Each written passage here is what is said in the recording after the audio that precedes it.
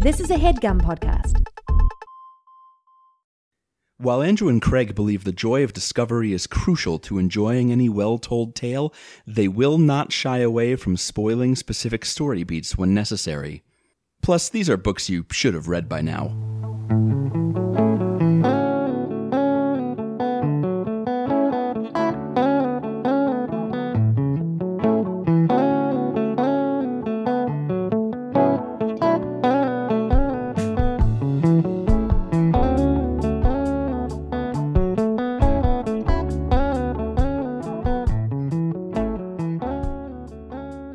Everybody, welcome to Overdue. It's a podcast about the books you've been meaning to read. My name is Craig. My name's Andrew. Happy Memorial Day! Yeah, happy Memorial Day, everyone. Everybody knows every year here on Overdue, we do a big Memorial Day celebration. It's our annual Memorial Day sale. Every podcast is 50% off. Every podcast must go. What can we do or say to get you in this podcast today? Podcast going home in this podcast. You could drive this podcast off the lot today. But you're not allowed to drive it first. You have to just get in it and go. Mm-hmm. No test drives here. This is our book podcast where normally we read a book for the first time and talk about it and like why it's important and stuff. And then sometimes we do a different one. We're going to talk about why this is important, I'm sure. But it's going to be different kinds of important, I think.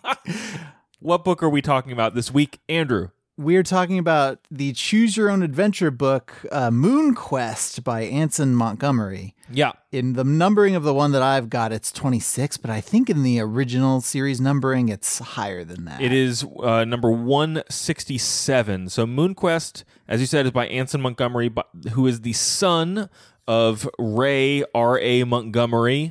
Now, wouldn't you know it, the biography of him in the back of the book does not mention that. Does not mention that this book should be called Nepotism Quest. Well, okay. Interesting. That's one of my big questions going in is like two questions. One, do we get to the moon and do we have a quest on it? Like we have a kind of a mixed track record in doing the thing that's on the cover of the book when we do these. Question number two, can Anson Montgomery hack it? Is he, does he succeed on his own merits, or is he just choosing to ride his dad's coattails, and that's his life's adventure? Yes, we shall find out. I can tell you, as we said, it was originally published in 1996. It was republished by Chooseco in 2008. That's how it has the new number. I'll tell you, a website and all that fancy 2008 stuff. Yes, Web 2.0, not Web no 0.0, which is where we are right now. Web 0.0. From his Goodreads bio, I can tell you that Anson Montgomery went to Williams College with a degree in ancient history and worked in technology-related companies before being a freelance journalist. And then authored 4 books in the original Choose Your Own Adventure series: Everest Adventure, Snowboard Racer, Moon Quest, which we're talking about today, and Cyber Hacker, as well as a few other multi-part series. Lives in Vermont with his family. I did find an interesting interview, CBC, a Canadian Broadcasting Corporation, I don't know, radio interview that he did in 2015. And the reason he was doing a press tour in 2015, he was originally slated to write the very last original Bantam Run Choose Your Own Adventure book, called Escape from the Haunted Warehouse. Did it not work out? It was never published.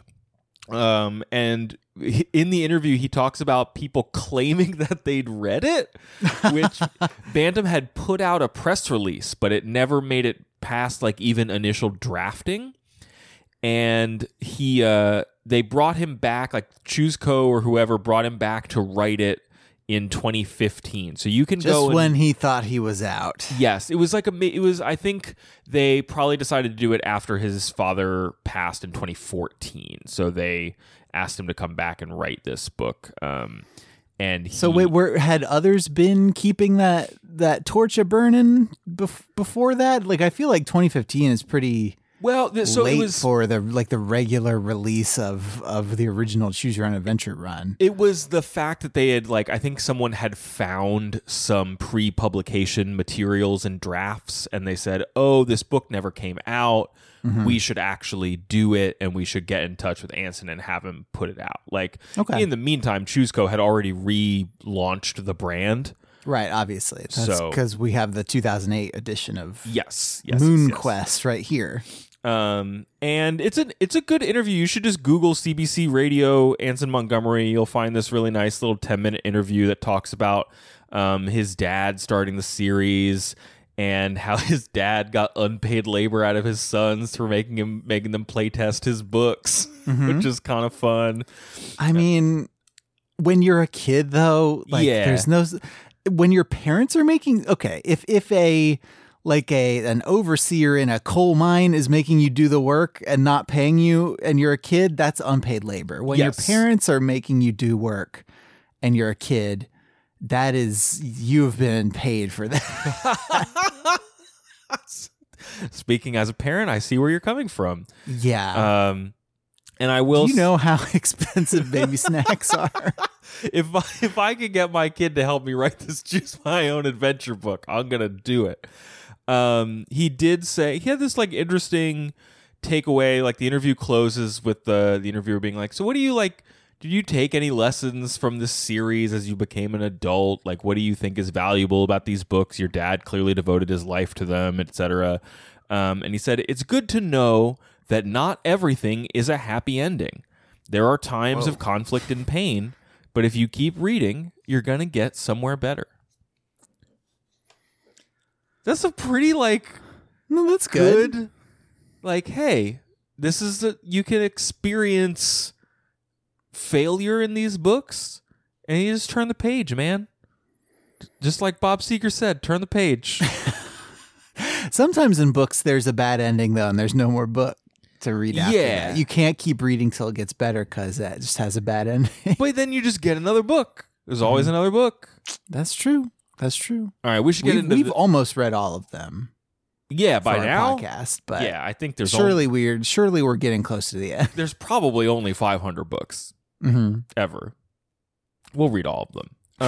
Andrew, do you want to lay out if people have never listened to one of our Choose Your Own Adventure episodes before, how are we going to do this? What are the rules, if there even are any? Help me out. Craig and I both we're the proud owners of a pristine, crisp new copy of Moon Quest. Yeah. And we have not cracked the spine on this before now, except to check and make sure that we do indeed have the same printing. But we are going to be reading the book aloud. We're going to do the voices. Yep. We're going to make the choices. And we're going to do the voices, make the choices, and we're going to make some noises. We're going to read this book to you, and we're going to try and make it through. We're going to try and make it out alive. We informally usually try to give ourselves 3 endings or 3 lives, depending on how long we go. Yeah. But, we play it by ear. Usually the goal is to get it inside of an hour or an hour and 10 minutes. Yeah.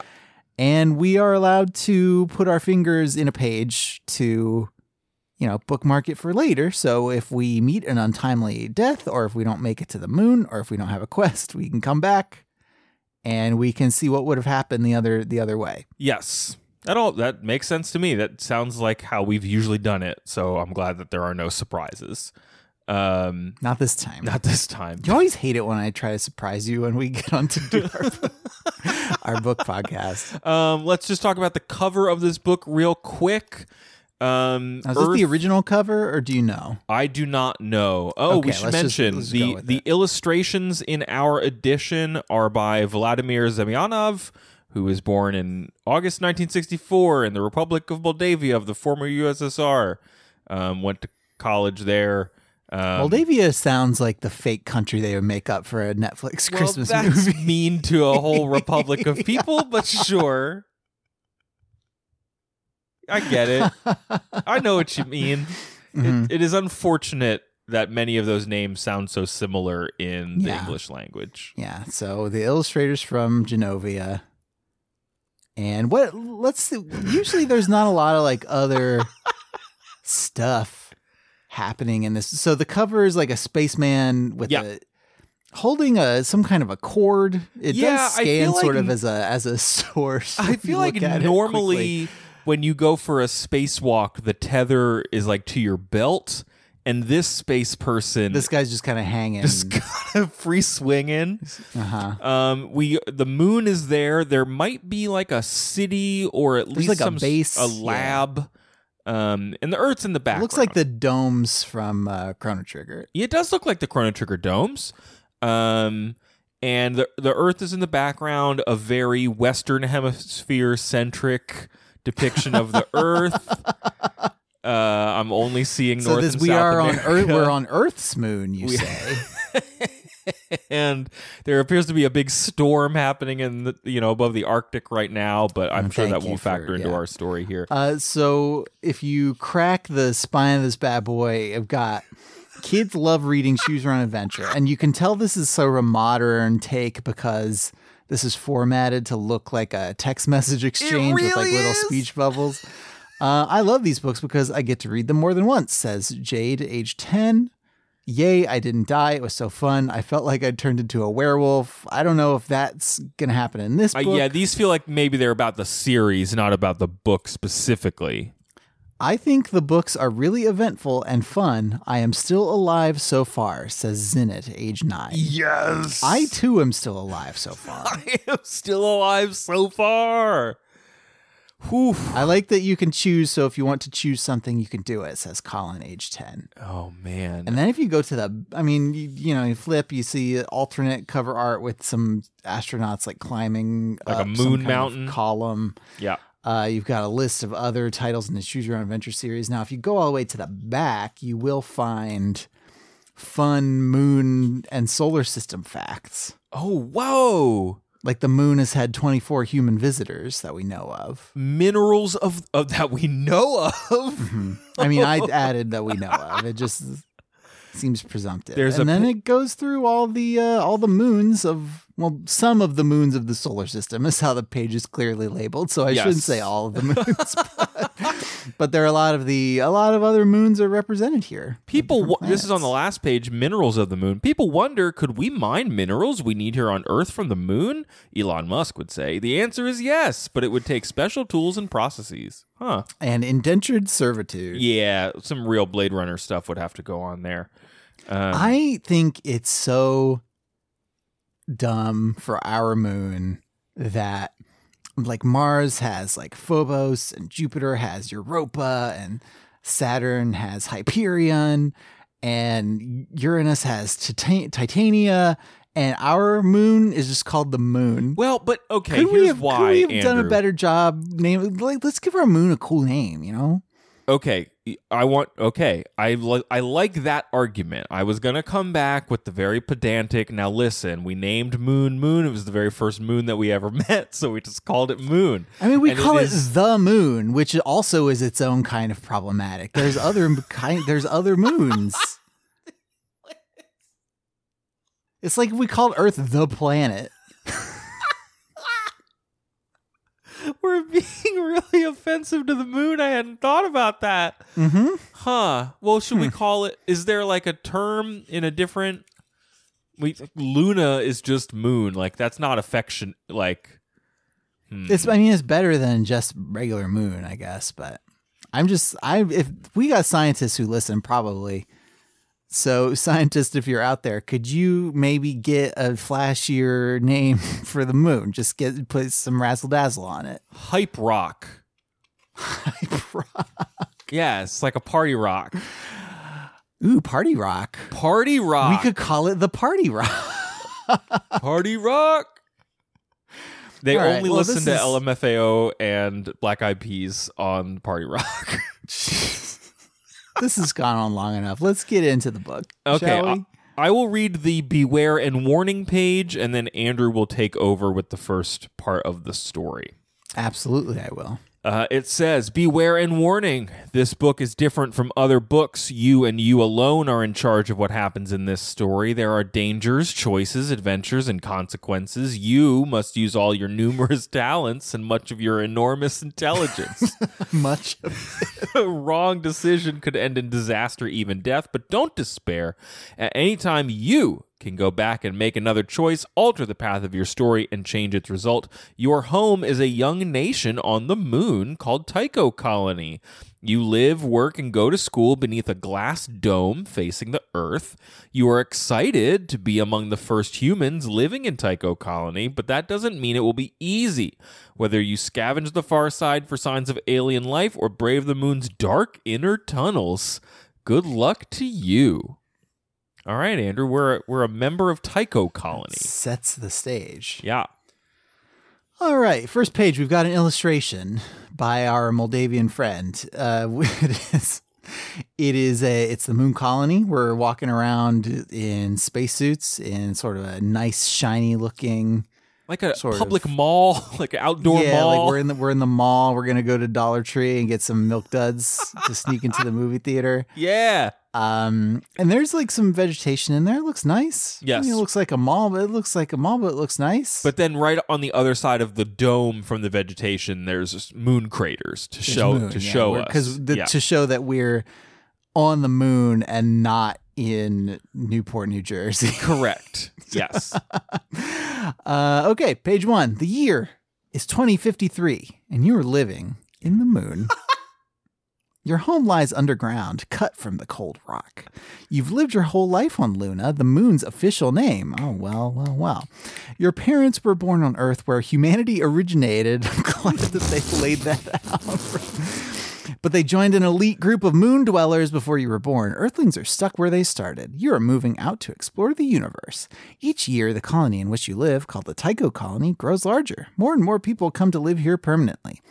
Most of the new arrivals are scientists, but many are just ordinary people doing ordinary jobs. With over 100,000 people living on Luna, the economy has expanded beyond that of a mere research base. Also, the recently established Mars colony has created a boom in the manufactured goods shipping business. The idea of declaring independence from Earth nations is growing as quickly as the population. Whoa. Moon separatists. The Tycho colony is made up of tunneled rock and large clear glass domes. Most people live in the old tunnels, but a few have moved into one of the main commercial centers in Big Dome. You don't understand why anyone would want to leave the tunnels. Underground seems to you like the natural place to live. Turn to next page. This is some amazing moon building. This is some good world building. Yes. Okay. Unlike your parents, you try to stay out of lunar politics. Stick to the moon, Mom and Dad. Both your parents are avid advocates for the Lunar Independence Party, the party trying to gain self-rule for the moon. This is the best. Moon determinism. The Earthlings, they argue, have little understanding of the conditions on the moon. To further complicate matters, over 20 independent Earth nations claim dominion over various aspects of the colony. That would be problematic, actually. It would be, yeah. Often one nation wants one thing and another wants the opposite. That is Anson Montgomery. Thank you for describing diplomacy to me. The moon colonies would not survive without trade with the mother planet, and of course all your favorite television programs come from Earth. Even your parents like to watch Earth sports from time to time, especially if they get a chance to make fun of an Earthling burdened by gravity attempting to make a successful slam dunk in a basketball championship. Michael Jordan, what an idiot. He should be on the moon. Michael Jordan the fourth can't dunk in space. Right now, you're not thinking of politics or sports. You have other worries on your mind. Not only do you have to finish studying for your final school exams, you must also wrap up an important project for one of your jobs. You suppose that people on Earth would consider going to school, working 2 jobs, and living in an artificially constructed and maintained environment a little odd, but it is the only life you've ever known. Go on to the next Tomorrow page. Is June 21st, the first day of summer. You can hardly wait. Summer and winter are pretty much the same on the moon, but the Earthling tradition of summer vacation from school continues on Luna. Looking through the meter-thick, extra-durable blister glass at the landscape outside, it looks pretty much the same all the time. You know of snow and trees with changing leaves from the books and old movies. Before the polar ice caps melted on Earth, one could always see some white on the blue planet. But when it's winter on Earth, you can see white from snowfalls in their northern hemisphere. Right now the sun is shining, but the only colors you see are black, white, and gray. There is no atmosphere to make the sky any other color than the black of outer space, and the sun burns and crackles with a life impossible to see from Earth. Since each lunar day lasts about 2 weeks, there will be another 10 days or so of sunlight where you live. What are you doing? A voice asks. This will be normal voice. Turning around, this is page 4. You see your good friend and constant reality checker, Tamil. Nothing really. I was just thinking how living in the moon makes us different. Well, snap out of it, dreamer, Tamil says with a smile. Don't you ever wonder about how your life might have been completely different? You ask. Sure I do, but not when I'm busy cramming for calculus finals, Tamil sighs. Some of us are just lowly mortals, not super brains who can study and daydream at the same time. Checking your wrist, you quickly glance at the watch that your earthling grandfather sent you. The antique... it's 2053. Yeah. Moon superiority complexes developed very quickly. The antique gadget actually has hands. It's so fragile that an accidental bump could easily destroy it, but you like it anyway. Let's jet, or we'll miss the exam and have to spend all summer making it up. Turn to page 7. Would you like to describe this image, Andrew, while I make a note that our main character's voice is like sort of a John Mulaney child? Yeah, like an earnest, sort of enthusiastic sort of voice. I feel like I'm channeling John Mulaney's imitation of himself as a child. Just like, okay. Yeah. Sure. So we are looking at two people talking to each other. It's, I assume we are the one with the hood up so that we can imagine ourselves in the shoes of this character. I will say, like, many Choose Your Own Adventure books in the original run, and maybe this is something that they changed for this printing, but many made it pretty implicitly clear that you were like a 12-year-old boy specifically. Yeah. And I appreciate that so far there's been no indication one way or any other way. Yeah. That, we could be who we are in the context of this moon colony. Yes. And we're talking to our friend Tamil. We all have a cool moon headband also. They have a cool moon headband. Also, both of us have a moon pocket on our belt that looks like it could hold a cigarette pack. It is. I was going to say it looks like it holds our moon cigarettes. But it's probably for something else. Yeah. Maybe it's for moon cigarettes. Okay, turn to page 7. Okay, here we go. Yeah, I mean, it's just, you just turn the page. Yeah. Up to you. Tamil sighs again and without saying a word reaches out and grabs the right-hand tow rope strung along the low ceiling of the passageway to school. Suddenly, he is halfway down the corridor. When the colony was first established, there were no tow ropes in the passageways, and owing to the moon's lower gravity, people often hit their heads on the ceilings. Dangling by your arm for a while does not strain you when you weigh only 12 kilos, 26 pounds, for the Americans in the... Yes. Your mass is always 50 kilograms. Both here and on Earth, but everything is about 6 times heavier on the big planet. After 6 corridor switches and 4 level changes, you make it to school. You look at your watch again. You still have 3 minutes to spare. You deposit your backpack in your locker and head toward the testing booths. Each student takes his or her own individual booth and shuts the door. As soon as the door is closed, the computer simulation begins. Although you know that the person across from you is only a computer-generated hologram, you still find yourself reacting as if he were real. Good morning. A warm, deep male voice begins as the figure looks up from a stack of holographic books. The face nods up and down slightly as the voice speaks. It is a typical man's face, but the hologram gives the skin a slightly greenish tint. It is a typical man's face. It is a typical man's face, but the hologram gives the skin a slightly greenish tint. Please prepare yourself for today's exercise. We will be discussing and evaluating your progress in learning the theories developed by Sir Isaac Newton. Okay. Turn to the next page. Gravity. We got describe what Tamil's doing in this picture. Yeah, Tamil with his moon cigarette pack in his pocket still. Is wearing some cool moon kicks on their feet and is swinging on the tow rope. Unclear from this illustration, like the direction of the swinging.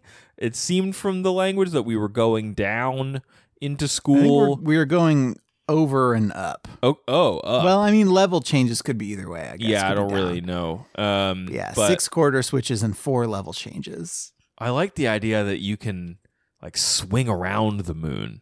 I hadn't thought about that. Yeah. And I like that we're talking about gravity on this test. Okay. All right. 2 hours later, you feel like you've been interrogated by the secret police in a bad movie. At least now the ordeal is over. You think you did okay, but before you have time to settle down and collect yourself, you get your grade back. Congratulations, you have passed with a grade of 97%. You are eligible for highest honors and special placement in the Summer Scientific Corps. Let's go to the Ponix Park, Tamil says enthusiastically when you meet him out. Ponix. Oh, like hydroponics. Like hydroponics. Ah, okay. Let's go to the Ponix Park, Tamil says enthusiastically when you meet him outside the booths. I need to see some green after that stressor. Emma said she was going there after her exam. You agree that the hydroponics park is just the place to go. Even though you love the moon and would not want to live anywhere else, sometimes you feel the need to get away from the artificiality of your man-made surroundings and the inhuman sterility of the moon's surface. The park is a large underground cavern where much of the Tycho colony's food and oxygen are produced. Rows and rows of tomatoes, beans, corn, zucchini, and countless other vegetables reach upward toward the bright artificial sunlight burning in strips along the ceiling. The plants grow long and stringy in the weak gravity of the moon, but they taste pretty much the same as vegetables imported from Earth. Oh, that's a weird... Like just a long, skinny carrot, unaffected by Earth's gravity. Can you imagine a potato not burdened by Earth's gravity? I think asparagus would actually be a weapon. It would be a spear grass. Yeah. Huh. Next page. This is a short one. Yeah, I'll just take it. Yeah. In one section of the cavern, an artificial stream runs along the ground and real trees reach up to the ceiling. Heavy vines hang from the canopy of trees, perfect for swinging from when the scientists and gardeners aren't looking. It's your favorite place to go when you need to relax. After you first brought Tamil there, he kept coming back, and now just to bug you, insists he discovered it. This is also the place where you both Classic Tamil. Classic Tamil. This is also the place where you both met Emma Burns. The three of you spend a lot of time in the Ponix Park. Turn to the next page, Andrew. Smoking up at the Ponix Park. The trees are tall and thin. Branches leap out from the trunk in a dance of brown and green. You've seen pictures of trees on Earth, and they look stumpy and short compared to these wonders of good soil and light gravity. Strict quarantine controls have succeeded in keeping most common diseases and pests from harming the vegetation. Even in this part of the biggest hydroponics facility on the moon, there are only about 100 trees, mostly maples, spruce, and birch. But that is enough for right now. That's Tamil.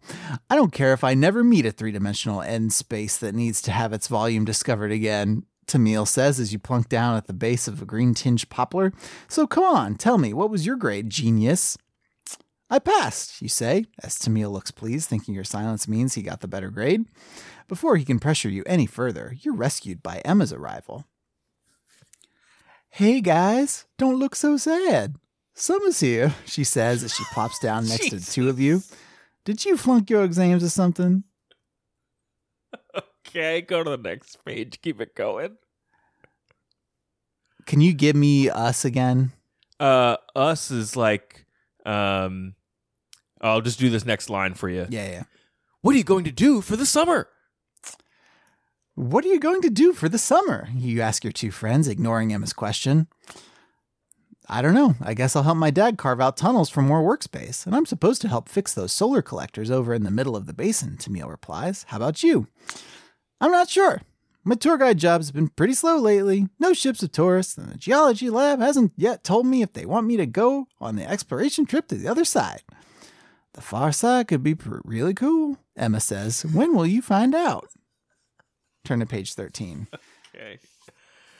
So Emma, there's an illustration here. It looks like Emma and Tamil. I don't know where you are. I think we're the hooded figure standing in the background. Okay, sure. And Emma has some big earrings and a cool top knot. She's very like Jersey Shore. It's like honestly, yeah. It's like combine Ariana Grande with Jersey Shore, and you're in this cool geodesic dome with some plants. Hopefully today, you say as you hear a loud beep from Tamil's wristcom. Tamil punches in the access code to retrieve the information. He reads the display for a few seconds before turning to you. It's for you, he says with a dramatic sigh. I wish you would wear that beautiful Mark IV comm your dad gave you last year. It seems like the only transmissions I get are for you. Enough of the pity party and more info, Emma says, leaning over to read the display. Looking at the backlit display. So these are just Apple Watches, right? Is that what this is? Okay. I mean, yes. Looking at the backlit display, you discover that there are actually 2 messages for you. One is from the GeoLab asking if you would like to come on the exploration mission. The other is from your boss, Al Cho, telling you that a special diplomatic ship from Earth is scheduled to arrive this afternoon. He wants you to guide the bigwigs around for a few days. Both messages contain apologies to Tamil for the infotrusion.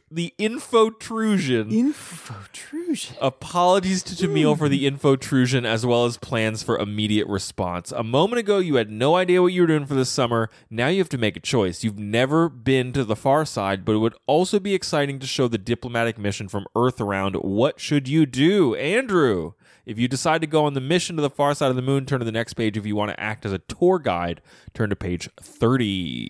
All right. I'm very excited to make our first choice of the book, but first, I think we need to take a break. Okay, see you on the other side of the moon. Spoiler.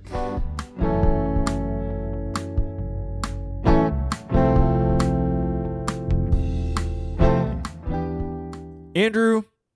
Craig. Sometimes I need help making the choices that are presented to me in life. Boy, I wish somebody out there could make it as easy as turning a page in a book. I don't know that they can, but I can tell you about our sponsor this week, BetterHelp, which makes professional counseling accessible, affordable, and convenient so anyone who struggles with life's challenges can get help anytime, anywhere. BetterHelp will assess your needs and match you with your own licensed professional therapist. You can start communicating with them in a safe, private, online environment in under 48 hours, and you can send a message to your counselor at any time. The service is available for clients worldwide, and licensed professional counselors have a broad range of expertise.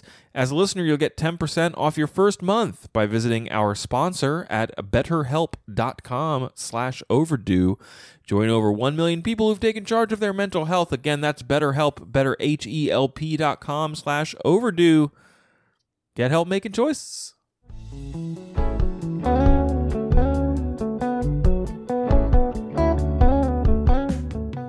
All right, Andrew, you've had some time to think. Are you going to go to the far side of the moon, or are you going to be a tour guide for visitors from the big planet, as we referred to it earlier? I mean, this isn't actually a choice, right? Like, yeah. Do I want to be a college tour guide, or do I want to go to the far reaches of the moon? Do I want to be some huge, stupid nerd who gives college tours? Now, speaking as someone who gave college tours, I forgot. Let me say that you're making the right choice. But you saw Michael J. Fox that time. But I never gave him a tour. I just saw that he was gonna get one. I made bad choices. Yeah, we're going to the far side of the moon. Okay. We're going to see if Gary Larson is over there, I guess. Some chickens and cows and stuff. Let's go. Mm-hmm. Normally, you would jump at the chance to guide people, especially important diplomats, around some of your favorite spots, but the opportunity to go on an extensive research mission is too good to pass up. The mobile operation will be exploring some of the old volcanoes, mountains, and fault zones that give Luna its geographic personality and quirks. Even though you'll be with professionals, you know there is a certain amount of danger. Working outside, far from any well-established habitation zone, you run the risk of injury or worse. Still, all that you can think about is being involved in important research. There are also rumors about strange beings that live on the far side. Of course, you do not believe them, most of the time. So you're going to the far side, Tamil says, stressing the word far. How did you know? I just made up my mind. Easy. That's what I would have chosen, Tamil says with a smile. Besides, I had a 50% chance of being right. Classic Tamil. Classic Tamil. You head back to your home tunnels, making a mental list of what you'll need to bring. The research equipment will be taken care of by the expedition manager. You get out your no-pressure suit. You'll need it for exploring Luna's surface. In a well-rehearsed routine, you carefully check the suit for holes and wear spots. I guess I'll just keep going. The shiny material feels stiff and brittle, but you know it's durable. It will have to withstand the extremes of heat and cold that characterize the lunar weather and the jagged rocks that make up much of the landscape. The entire suit ensemble is amazing, but the helmet is truly a piece of technological mastery. A polarized glass visor allows you to go from pitch dark to glaring sunshine while retaining a perfect field of vision. Miniaturized controls for a wide range of functions nestle comfortably next to the wearer's head. The silvery material that forms the body of the suit is laced with control nodes connected to the helmet. This feels like an infomercial for this suit specifically. For this helmet. And then there's a drawing of the cool spacesuit and helmet. Turn to the next page. Okay. All you have left to pack are toiletries and clothes. You also remember to get out your wrist comm. Its directional finder, which is hooked up to a satellite network, will come in handy if you get lost on the lunar plains. You also download your geology texts and a few books you have been meaning to read onto your wrist comm. Now you just have to tell your parents. "Oh, Mom," you start. "I just found out I've been invited to go on the expedition." But don't blow a good voice on the mom. I don't think we're going to be talking to Mom a whole lot. "But I thought the expedition wasn't for a while yet," she says. "And I was hoping you would talk to us before making a final decision."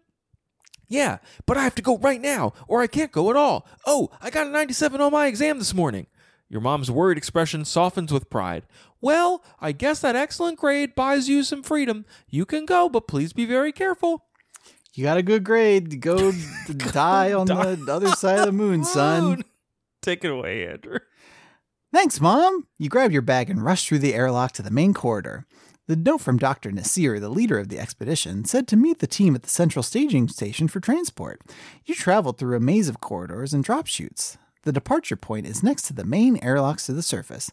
When you arrive, you see men and women scurrying among huge piles of gear. Looking out one of the viewports, you see the vehicle that will transport the team over the rugged lunar territory. It looks vaguely insectoid, although you have only seen pictures of such creatures. The vehicle has rows of mechanical legs that are folded up in pairs on each of the three segments of the quote-unquote bus.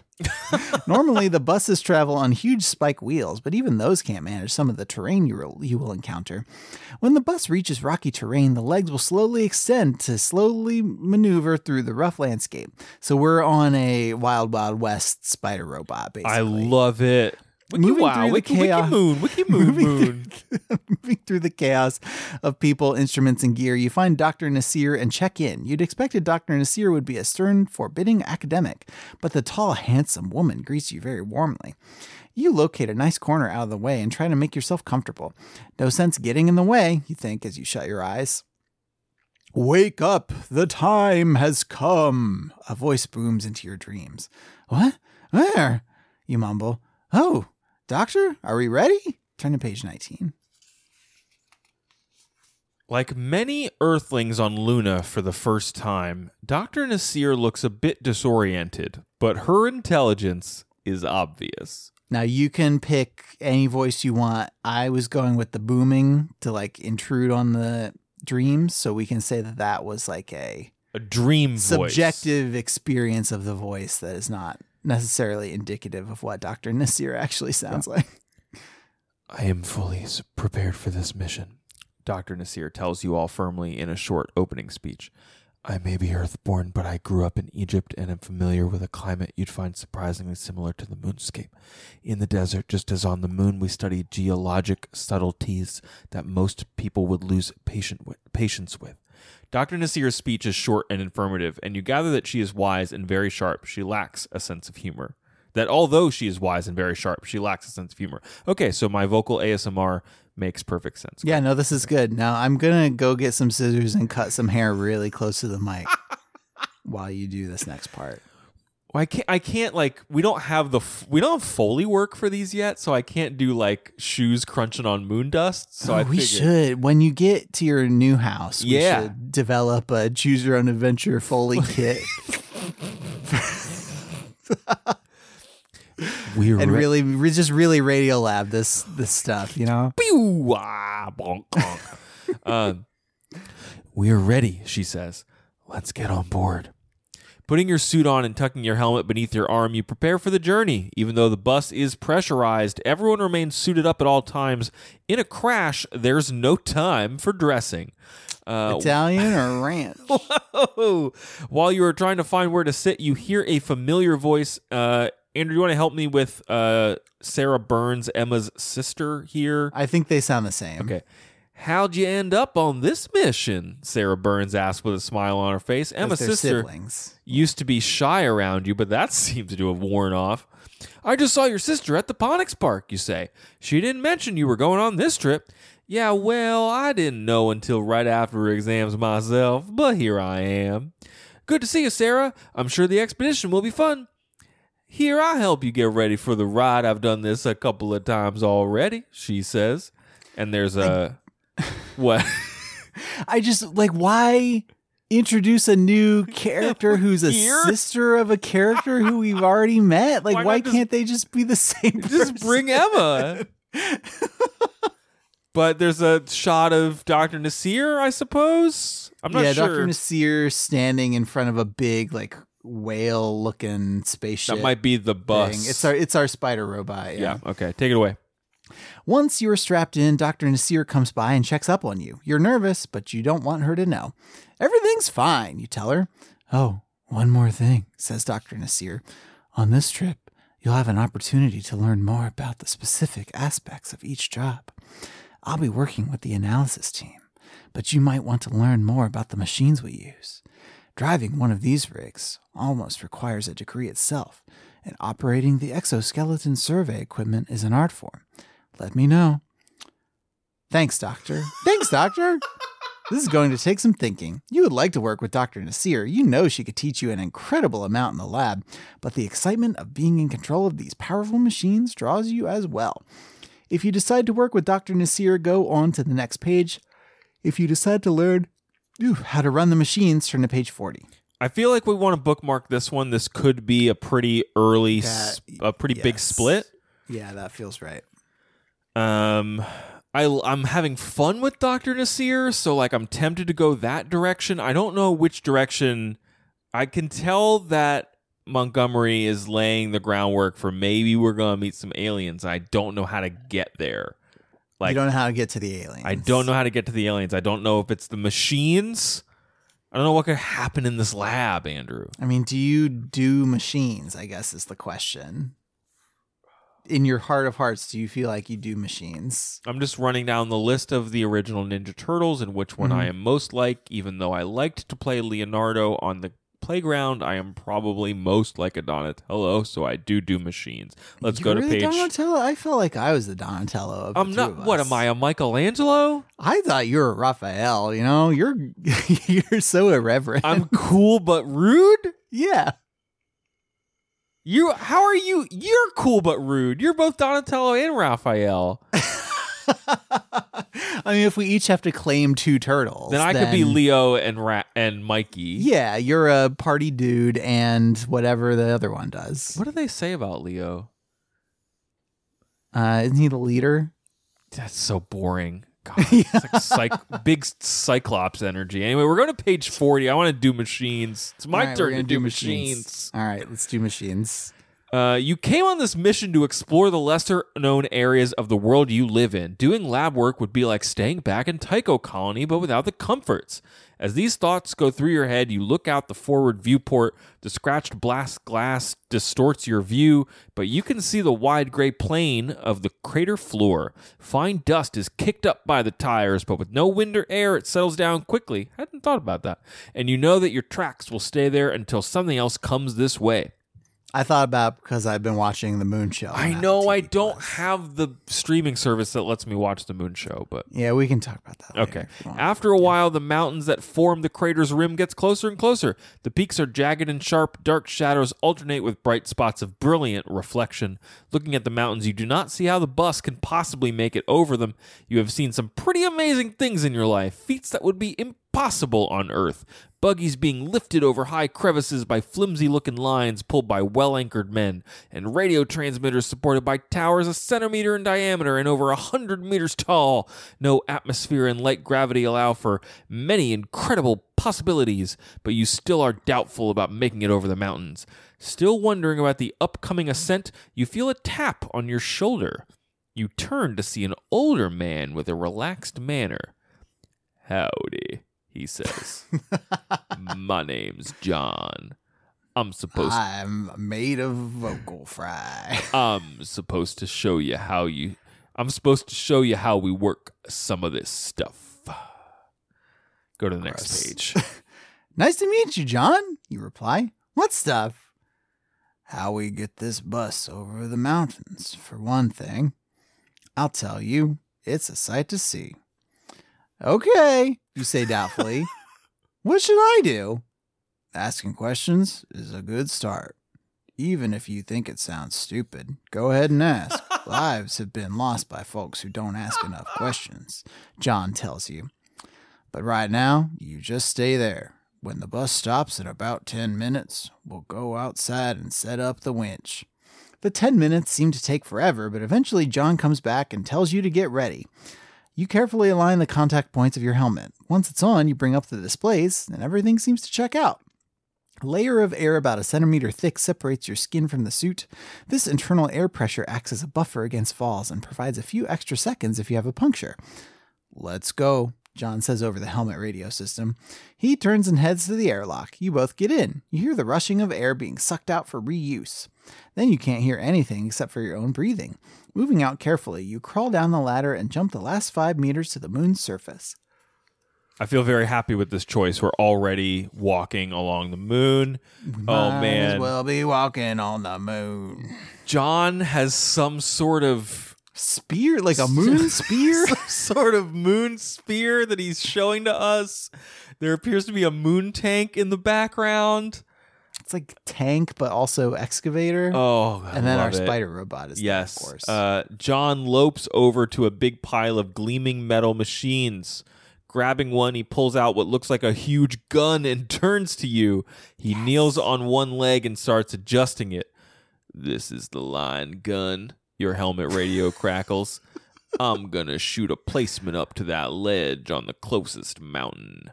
You see John point to the dark mountain that dominates the area directly in front of you. "Once we get up there, we'll pull the big winch up, and that'll bring the bus up after us." Turn to page 44. "Okay," you say, more than a little nervous. John stands, and before you realize it, he has shot a spike with a long metal cable trailing behind it. You see the spike crash into the side of the mountain and take hold. "Give me your hand," John says. "Prepare to witness some of the wonders of a low-gravity lifestyle." You put your gloved hand in his, and he hits the retract button. You both speed up the mountain to the ledge. You hold your breath the whole way up. Once you're both safely on the ledge, John removes a winch and pulley set from his backpack. The metal gleams under the harsh sunlight. John uses the line from the winch to pull up an even larger pulley system and engine from the bus. You sit down on a flat rock and watch him set everything up. After an hour, he tells you that the show is about to begin. Waving his hand and speaking through his radio, he tells the people working at the bus to connect the steel line. Turning toward you, John asks, "Want to throw the switch?" You quickly answer yes. The lever to turn the winch on is small, but when you flip it, you feel the vibration through the soles of your boots. You look over the ledge and see the bus lift up on its rear tires as the tightening line pulls the front end up. Then you're able to see how the bus's insect-like legs work. And we got on the opposite page of this an illustration where John is holding us. We are just kind of hanging off this moon column. The sun is shining bright, and the moonscape is below. Yeah. Okay. And you want to just take both of these? Yeah, I will. The legs extend and find holds in the rocky face of the cliff. You see the bus climb slowly but steadily up toward the ledge. You are amazed at the way its whole body moves like something alive. We got the idea from spiders, John says on the radio.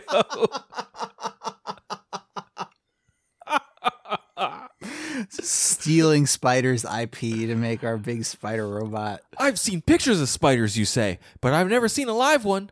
Someday you should check out Earth, John says. Whoa, getting political. Come on, John. Right now, I want you to watch the bus and make sure the winch is turned off when it gets to the lip of the ledge. We don't want to pull the bus onto the ledge and have it bang into the rocks. I'm going to go up to that higher ledge and set up the second stage, he says, pointing to a rock outcropping. Stay here. Okay. John shoots another line out and is gone. You see him up above working on finding a secure spot. Turning your attention back to the bus, you watch its slow progress up the steep rocks. You're mesmerized by the slow movement of its legs as they climb with careful precision. Suddenly, a strong tremor shakes the earth. You throw your arms out instinctively, but you bounce forward and then are thrown face down to the ground. Oh no. There's an illustration of the bus being pulled up the moon mountain. Sure. We got the idea from spiders. We got the idea from spiders. A rock crashes next to you. You struggle to get back on your feet. You call to John and the bus on your radio, but there's no reply. The bus slowly continues its climb up the cliff face, but you see that a rock has hit its nose and dented it. What should you do? John has left another line gun behind, but he told you to stay here and wait for the bus. You don't know what will happen if you turn the winch off. If you turn the winch off and go see if John is all right, turn to page 57. If you decide to wait for the bus to make it to the ledge, turn to page 73. Huh. I think this also is a good... Yeah, we're definitely bookmarking this. I feel like we're a go-getter. We made the decision to get out there and do some stuff. So I feel like turning the winch off and checking on John is something that we might do. Yeah, and also I think John is, every one of these books we find like the breakout character, and I think that John might be it. John and his spider technology is we're He so stole far from spiders. a standout character. All right, 57. 57. Cool action shot of us. Of somebody's butt. Somebody's butt over a moon rock swinging on a rope. My turn? Yeah. If John is hurt, immediate attention might be the only thing that will save him. You look down at the bus. All of its legs are securely wedged into crevices of rock. Trying the radio once more, you get ready to turn the winch off. As you flip the lever into the off position, you feel another trembling through your body, but this one comes from the settling of the bus, not from a rock slide. Everything seems so still and silent you can hardly believe you are in the middle of an emergency. No time to think about that right now, though. You have to make sure John is all right without endangering everyone else. Taking the spare line gun, you aim carefully, knowing you have to do it correctly the first time. You squeeze the trigger and hold your breath as the spike pulls the sturdy line behind it. The impact is silent, and you hope that the hooks are wedged in tightly. The last thing you want is to fall backward down a cliff onto sharp rocks. The last thing. With one last look at the now stationary bus, you hit the retract button before you realize that you are flying straight for a dark boulder. Reacting instinctively, you use your legs to push off it as soon as you get near. You scream, swinging out of control and losing your orientation. Pain flares in your shoulder as you collide with unyielding rock. You've never been more thankful that the no-pressure suit is so strong. This ascent is not nearly as smooth as when John was in charge, but at least you have stopped spinning. Turn to the next page. Almost before you know it, you're at the lip of the second ledge. You look over the top and see the remains of the rock slide. There's no sign of John. Clambering up, you search frantically while calling John on your radio. You get no answer, but you do see something shiny buried in the rock pile. Now you're really, really scared. John, you whisper, I hope you're okay. As you approach the rock pile, you realize that the shiny object is John's glove sticking out of the debris. Crouching down, you peer into the darkness where the rest of his body must lie. Luckily, a large flat rock lies directly over him, which may have shielded him from the crushing weight of the other rocks. That's really optimistic. However, you won't be able to pull him out because of the angle. You can't even tell if he's alive or not. Since there's no way to find out if John's okay, you will have to act as if he is. You look around for something to move the large flat rock and debris off him. You notice the winch beyond the rockfall area. It looks as though 1 or 2 small stones might have hit it, but you think it might still work. No harm in giving it a shot. Working carefully, you set up the winch so that it will lift the flat rock off John and away from him. The only thing you're worried about is rubble falling from above the rock. You don't want to crush John in the process of trying to save him.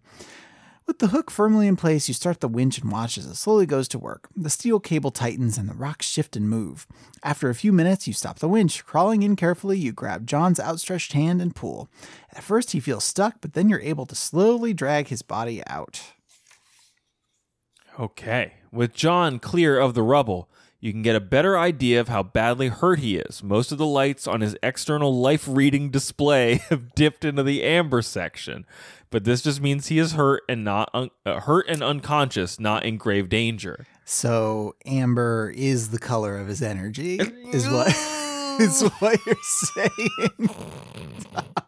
He has 311 HP right now. You have a small med kit with stimulants, but you're not sure if you should use them on him. Man, this is a video game. While you're taking care of John, you feel another shake. Your stomach cramps with fear as you turn toward the ledge. Looking down, you see the bus rocking against the walls. Even with the legs to support it, the constant shifting from the after effects of the moonquake has slightly dislodged the winch mechanism, and the cable seems to be slowly playing out. You hope that the bus will just lower itself to the floor, but you're not sure what will that will happen. Maybe if you use the stimulant, John will wake up and be able to tell you what to do, but you don't have much time. If you use the cable gun in reverse to rappel down to the first ledge, you might be able to switch the winch. The problem is that you never saw John use the gun to go down, and getting up to this ledge was almost more than you could handle. But you must make another life or death decision now. And Drew, if you try to wake John with the stimulant, turn to page 85. If you decide to go down to the first ledge, turn to page 49. I have been woken up abruptly by stuff, and I'll tell you that my first impulse is not to give good life-saving advice.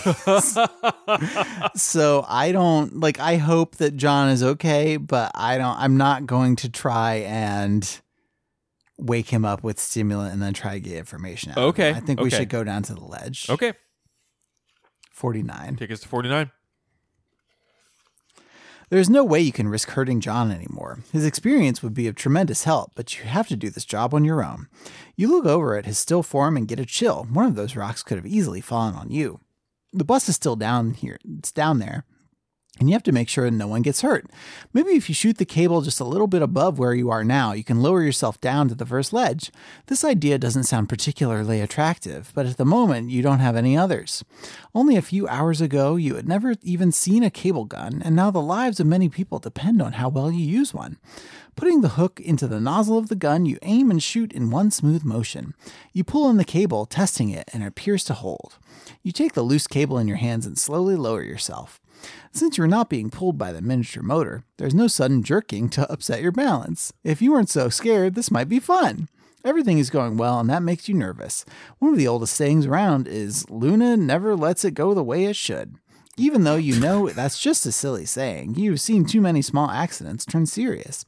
As you kick out from the wall of rock, you feel the cable slip a little. It catches and then seems as sturdy as ever, but fresh fear grows within you. Turn to page 61. Okay, fresh fear, huh? Uh-oh. Whoa! Another little slip. This time you almost smashed into that rock face. You look down and see that you are about 50 meters from the ledge. The moon may have weak gravity, but momentum and mass would still smash you to bits on the hard rocks. All you can see is dark shadow and burning sun. You're almost there, just a bit further to go. 20 meters from the ledge, you feel confident that you're going to make it, and the bus is still holding. Of course, just when you gain confidence and relax, the cable lets go. Your fall is dreamlike. Your arms flail as the unanchored metal rope comes sliding down toward you, and then you hit. At first you think you're paralyzed, but then the pain rushes in. Your vision starts to tunnel. Light and dark lose their meaning, but one thought holds your mind. You have to save the bus. Crawling the 2 meters to the winch takes all your willpower, but you switch the lever to the correct position. After that, you pass out. When you wake up in the hospital, you're confused until you see John's face. Nice job, kid. You hear through a thick fog of pain. You're a hero. The end. Whoa, we did it. We did it. We saved the bus. We had a moon quest. We saved the bus. Huh. I feel like we need to make at least one or two more like big choices. Oh, we definitely do. And I do I did want to get to where the bus was going instead of just having my ending be like speed, but on the moon. Well, there's just you got a flat tire, but then you fixed it. Good job. The end. Moon quest. Moon quest. So should we go back to the choice where we decide whether to work with Dr. Nasir or work with the machines, or should we try and wait for the bus to make it to the we ledge? Go back to mid John crisis. How much do you feel we need to explore the John crisis? Let's do this winch one, and then maybe we'll hit a dead end soon, and we can go back to Dr. Nasir. All right, 73. Okay. So this is you. I just did that ending. Okay.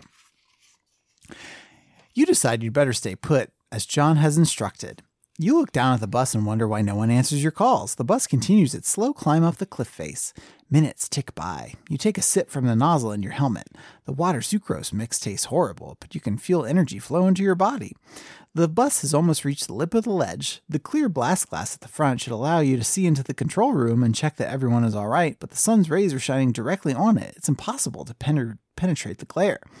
You turn the winch to stop position and see the bus settle. Maybe you should climb down to the airlock, you think. The airlock's operation is fairly simple, and you should be able to open it by yourself. Just as you are about to start the precarious climb down, you see the airlock's outer door revolve to the closed position.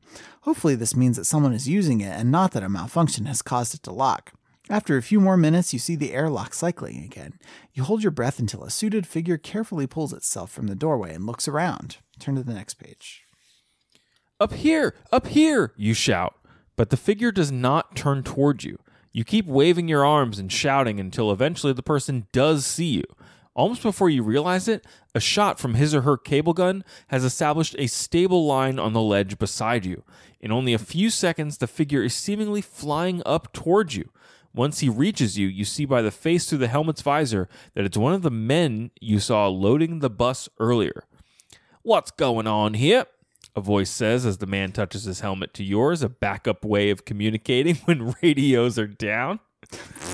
"We didn't know what was happening. The quake must have knocked out your radio. Are you all right?" "Not really," you answer. "But right now, John needs help badly.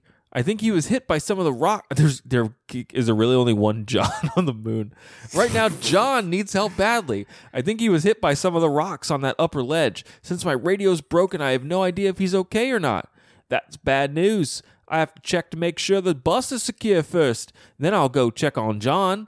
Even as he says this, he starts to work the control panel of the winch. You see the bus move slowly and carefully back down the cliff. Next page, Andrew. Would you believe they put a John on the moon? John on the moon. In a little while, you see more people struggle sideways out of the airlock. They seem to be trying to bring a stretcher with them. 4 people use line guns to get to the ledge where John is. You hope he's not hurt. Then you feel the wooziness of delayed shock hit you like another quake. You pass out. When you wake up, you see the bus at the bottom. There's no sign of the medical crew. The man who first came out of the airlock is shaking your shoulder. You see his lips moving, but hear only silence. "Time to get down to the bus," you hear as he remembers to lean down. "What about John?" you ask. "He'll be fine. He's sleeping right now." You're barely aware of being taken down to the bus. Hurtling down a sheer cliff face with only a thin line to hold you doesn't even register as dangerous after the events of the day. Dr. Nasir is waiting for you inside the airlock, and she takes you to your sleeping berth. As soon as you lie down, you fall asleep again, but your dreams are full of falling rocks and exploding mountains. When you wake up hours later, you don't feel refreshed, but at least the adrenaline from the excitement is worn off. As you walk up the length of the bus, you see that John was not the only one hurt in the quake. The movement must have really shaken up the bus. A number of people are walking around with bandages and slings. There. She used a breathy, but not sexy, like ASMR. Yeah. "There you are," Dr. Nasir says behind you. "I was wondering if you were ever going to wake up. We have to make some new plans since the unforeseen circumstance has altered our original goals." "What do you mean?" Well, she starts. Some people are going to go back into the emergency runners. With so many injuries and John in such serious condition, we decided to cut the mission back. We're going to continue, but with just a bare-bones crew. Does that mean you want me to go back? You ask. I think the decision should be up to you.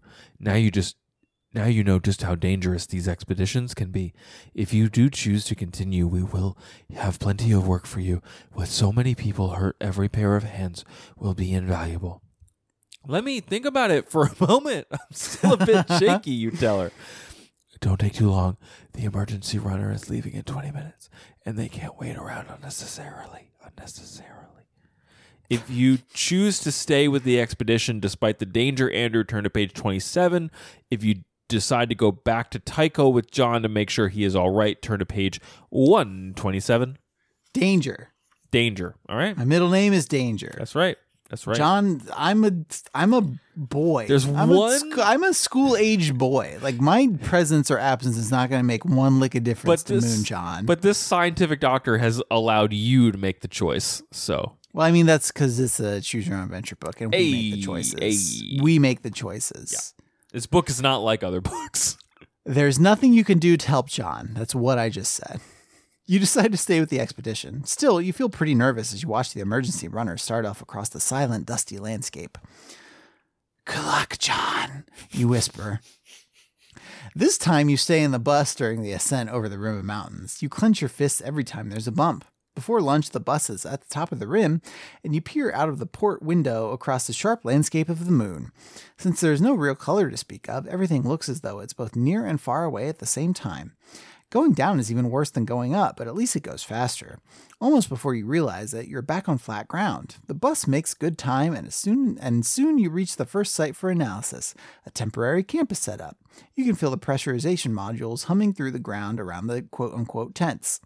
The days pass and many samples are taken and analyzed. You become very familiar with the machine that grinds the stones down to a perfectly smooth polish on one side. After the excitement of the first day, a pleasantly dull routine takes over. The expedition spends about 3 days at each site. So many samples are taken that most have to be stored for later analysis back at the colony. By the time you reach the fourth site, you're almost a grizzled professional. That's when the excitement starts up again. Turn to page 29. Okay, I do have can I just ask you a question? I know we're coming up on the end of time here, Andrew, but these seem like pretty perfunctory moon exploration missions. Yeah, do they really rise to the level of quest? Is that what you're wondering? Mostly like, how important is go out on the moon and grind up some rocks for analysis when we already have moon separatists? Like I am.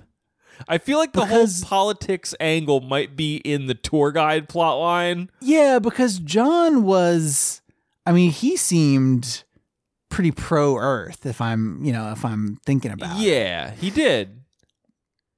Yeah, okay. Maybe once again we have made a choice that takes us into the less interesting vein of choices, and now we're just doing like intern work when we could have been exploring the Moon Separatist plotline. Okay. Well, we're going to read this one. I think this is it, probably. Is this you or is this me? This is... Wait, I think it's you. I think this might be me. Yeah, it's you. Everyone is busy working at their stations when Dr. Nasir lets out a yell. You see her jumping wildly up and down. Since she's usually so quiet and reserved, you decide to find out what is causing her excitement. By the time you get to her work area, a small crowd has gathered. So I placed the sample into the shielded pouch, you hear her say. And then I thought nothing more of it. This was just a piece of radioactive rock, unusual on the moon, but not unheard of. I gave it no thought until I started working on the sample here, and that is when I realized what it must be. You feel the crowd straining to hear her conclusion. It was a remnant of a nuclear explosion, a piece of radioactive slag created when the incident occurred. Judging from the half-life of the primary isotopes and the amount of decay, I would say that the explosion happened at least 50,000 years ago. But that would mean before humans ever set foot on Luna, a voice starts before trailing off. Exactly. Dr. Nasir exclaims, "Someone or something else besides humans set off the explosion that created the crater in which we live. Now it looks like we'll need to send for some archaeologists, too." She looks at you excitedly. "I'm glad you're on board," she says. "We have years of exciting work ahead of us." The end. And there's... what is she holding, Andrew? She's holding, it looks like a tube with a fish in it. It's got something inside of it, and I don't know. It's got eyeballs. Yes. It's got eyeballs. The text... but that's not what is described in the text. The text is like a glowing piece of that radical rock, and it looks like a moon sperm. It looks like a moonfish. Like a moon sperm fish with eyes. Sure. And she's stoked.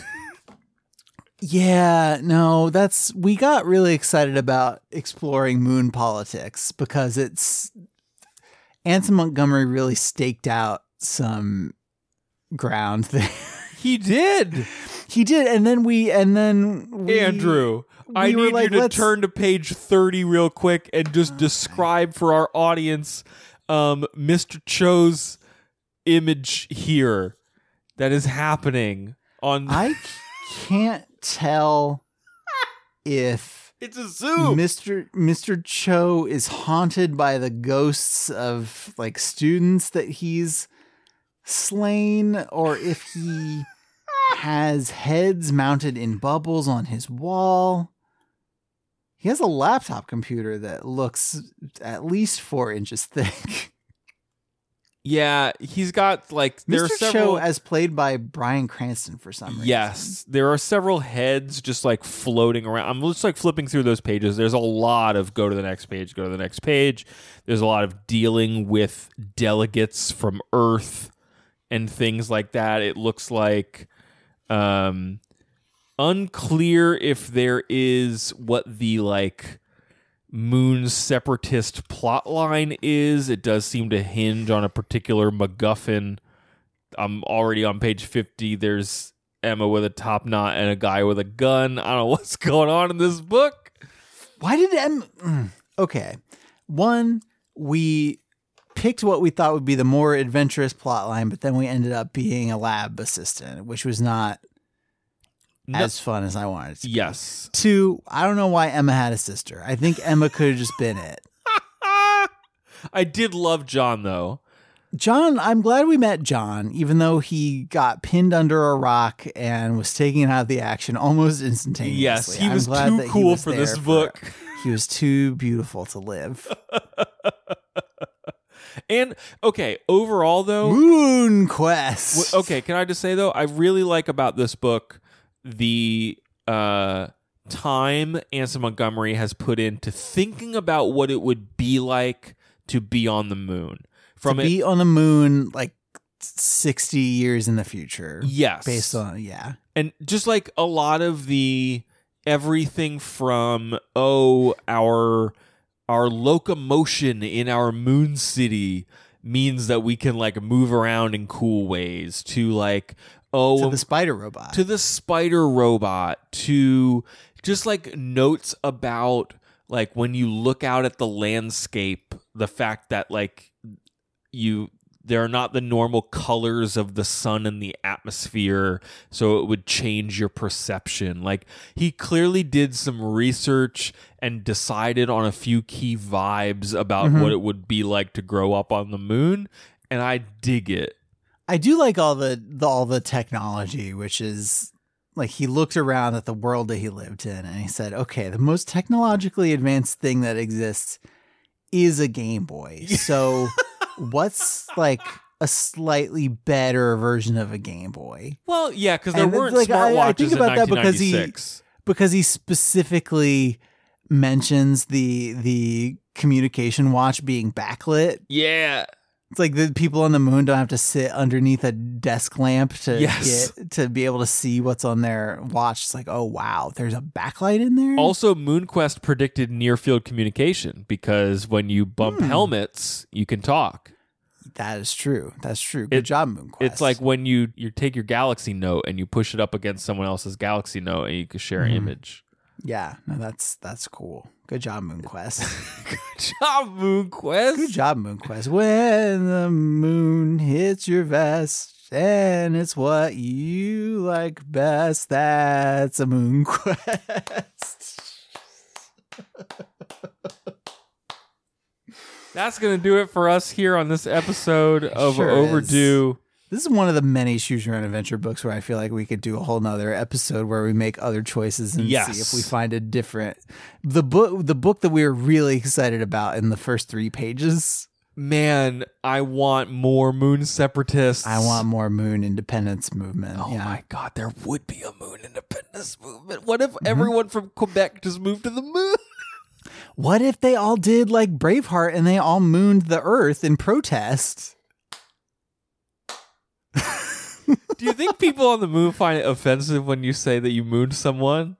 Maybe they call it earthing up there. Okay, tell us what you think life would be like for you on the moon.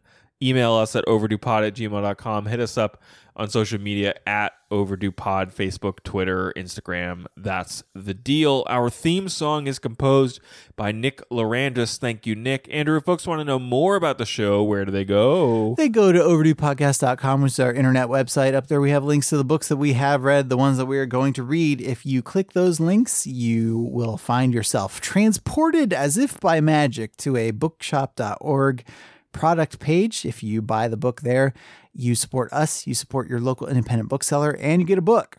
Yeah. 3 good things. You can actually, if you have a local independent bookseller that's like listed on Bookshop, you can like navigate to their store directly and then still probably find the affiliate pages to like make sure it goes to them specifically, which is really cool.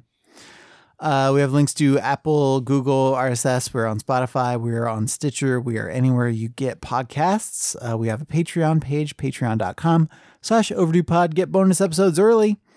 And also episodes of our long read project as usual these days, I guess. We're reading Miguel de Cervantes' Don Quixote as translated by Edith Grossman. And we're having a pretty good time watching Don Quixote get his butt kicked by everybody and everything in the whole world. By the time this episode is airing, the combo episode for 3 and 4 should be on the main feed. So if you haven't gone back and listened to that, please do. Please catch up. We're having a good time. And our schedule, we're recording this episode a little early, so we don't have our June schedule finalized, but it should be on the website and social by the time you're listening, please. June Quest. Oh my good Lord. Andrew, get us out of here. All right, everybody, have fun on the moon. And until we talk to you next week, try to be happy.